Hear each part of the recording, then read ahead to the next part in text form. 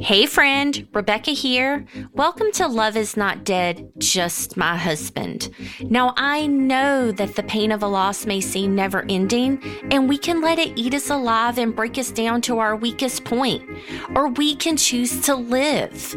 My question is, do you just want to survive, or do you want to thrive? So if you're ready, I want you to join me here each week so we can widow our own way together.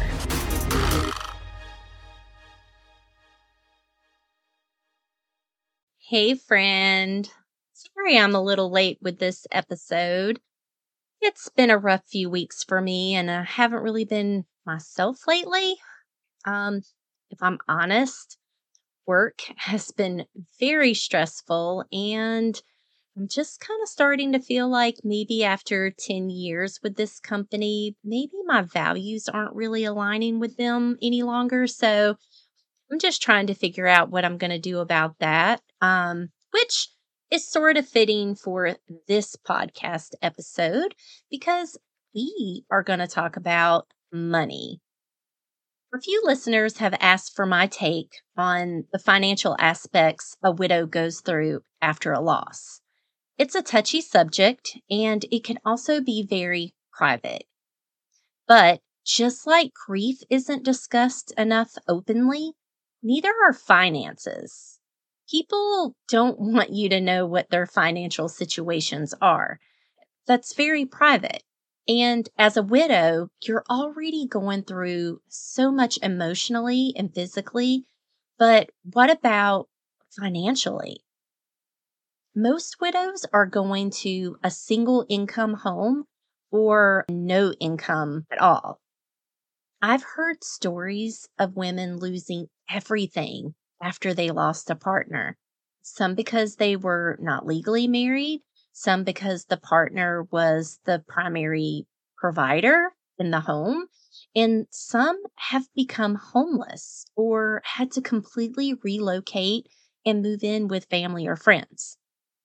Now, here's the touchy part. Some people seem to think there is some big payout for widows after they lose their partner from life insurance.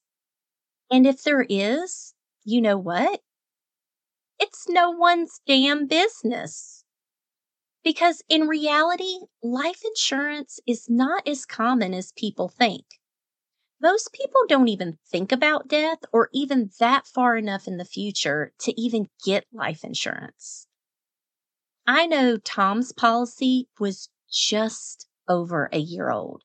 And if you've been listening to the podcast for a while, you've heard me say that before Tom died, he was getting very morbid and talked about death a lot.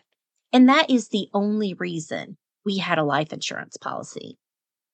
So my widows already know this, but I'm going to go through this just in case those who are listening are wondering how they can support a widow, possibly financially. There are a lot of expenses associated with death, and if you don't have life insurance or anything in savings, it can be devastating. Because on top of all of your emotional stress of having to plan a funeral, you also need to worry about paying it too. Funerals are expensive, point blank. And if you do have life insurance, you're signing paperwork up front, which guarantees the funeral home will get paid before you get anything. And then there's your partner's debt.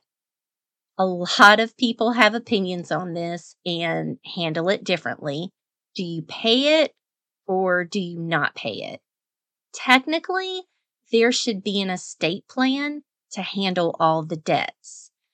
But I'm not going to get into estate planning because I don't know all the ins and outs. But I do know that there was a very, very sweet lady at the courthouse that walked me through Tom's.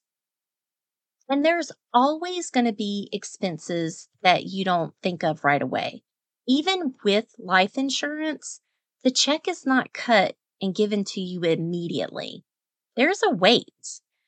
I had to scrape together what little money we had in our accounts to pay bills and take care of odds and ends. Tom's income stopped immediately, and so did mine because I wasn't working. The life insurance we had helped, but it also did not last long at all. Once everything was settled, I was soon faced with a single income and all the bills were solely on me.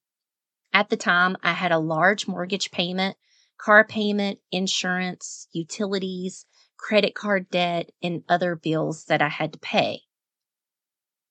I was forced to make some really difficult decisions, but I also had to think long term. So I made the decision to sell the house that I had owned for 10 years. Luckily, it sold fast, and then I was able to buy something smaller and more affordable. It had been years since I'd lived on my own, and I was really scared. I was trying to think of how I even lived before I met Tom, because back then I was just a young single mom. And I remember how hard it was.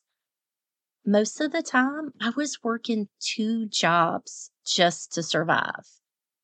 And after Tom died, I was financially stressed, but I wasn't really struggling. And not many people are that lucky. I've heard horror stories from widows about how devastating their financial situations were after they lost their partner, especially from women with children. It's already difficult for widows to ask for help in general, but then adding asking for financial help on top of that can just be embarrassing. As a new widow, your memory is not so good, your attention span is going to be short, and decision making is downright difficult. I know that finances are an issue for a lot of widows, and looking for resources on this topic is not that easy. But here are some suggestions. Discuss your financial situation with close friends or family. Chances are they've probably been looking for a way to support you, and this may very well be what you both need. You may also be more comfortable asking another widow about handling financial affairs. Also, go to your bank. They have a lot of free resources and they can help you make financial decisions. That's basically where I started when I was out of money. But most importantly, do not discuss with anyone the amount you receive from life insurance benefits. It is no one's business. And this is where the misconception comes from that widows have money. There is no widow lottery. And yes, people will come out of the woodworks and they do not have a problem asking you for money at all. They assume that you are vulnerable and that you're easily going to say yes. I know this may be more of a serious episode, but this is a topic that does need to be discussed more. Not only are widows suffering emotionally and physically, but they can be experiencing a lot of financial hardships too. So, if you're looking for a way to help someone who is recently widowed and don't feel like your words are enough, find out how they're doing financially and maybe take some action there. And it doesn't have to be physically handing someone money either. You can buy some groceries, send DoorDash, pay a utility bill, treat them to dinner, pay for a cleaning service or a babysitter. And my personal favorite is inviting them on your family vacation. And just for the record, I have not met a widow yet that felt like she's won the lottery after her partner has died. I, for one, would much rather have Tom than all the money in the world. Because after all, love is not dead, just my husband. Thank you so much for joining me for this episode of Love is Not Dead, Just My Husband. I really hope you've been inspired to move forward just a little or a lot. And always remember to widow your own way. I know it takes time to get there, but you won't find me sitting around waiting for my life to begin any longer. So I hope you tune in each week to see what comes next. And if once a week isn't enough, you can head on over to my Facebook and Instagram so we can chat. I would love to hear your thoughts on today's episode and get to know you better.